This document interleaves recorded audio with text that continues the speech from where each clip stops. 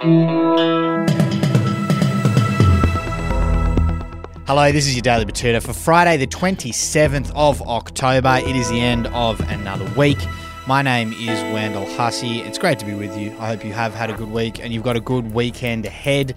Here is the top story from the Batuta Advocate today. It is about a family-run mountain cafe giving off very, very culty vibes. This was written by Keith T. Dennett, one of our southern writers down there in New South, and he penned this story about a local man who revealed he was struggling to enjoy a delicious ancient grain and pomegranate salad as he pondered whether he might be bankrolling a pretty sketchy cult.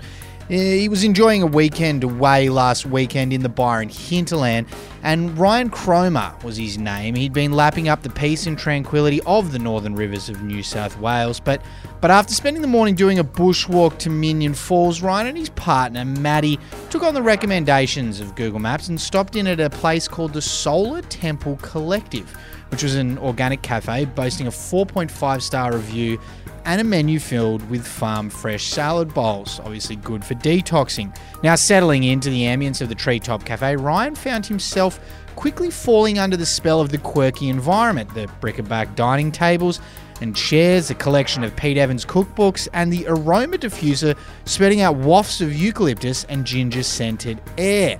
Makes a nice change from the sandalwood that often gets around in those parts of the world. But after being tended to by 3 different waitstaff, all of which sported the same jet black tangled hair and sunken facial features, it didn't take long before Ryan realised the entire cafe was being run by the same family, or who looked like they were part of a larger family group that had not had a lot of diversity injected into their gene pool for the past few generations.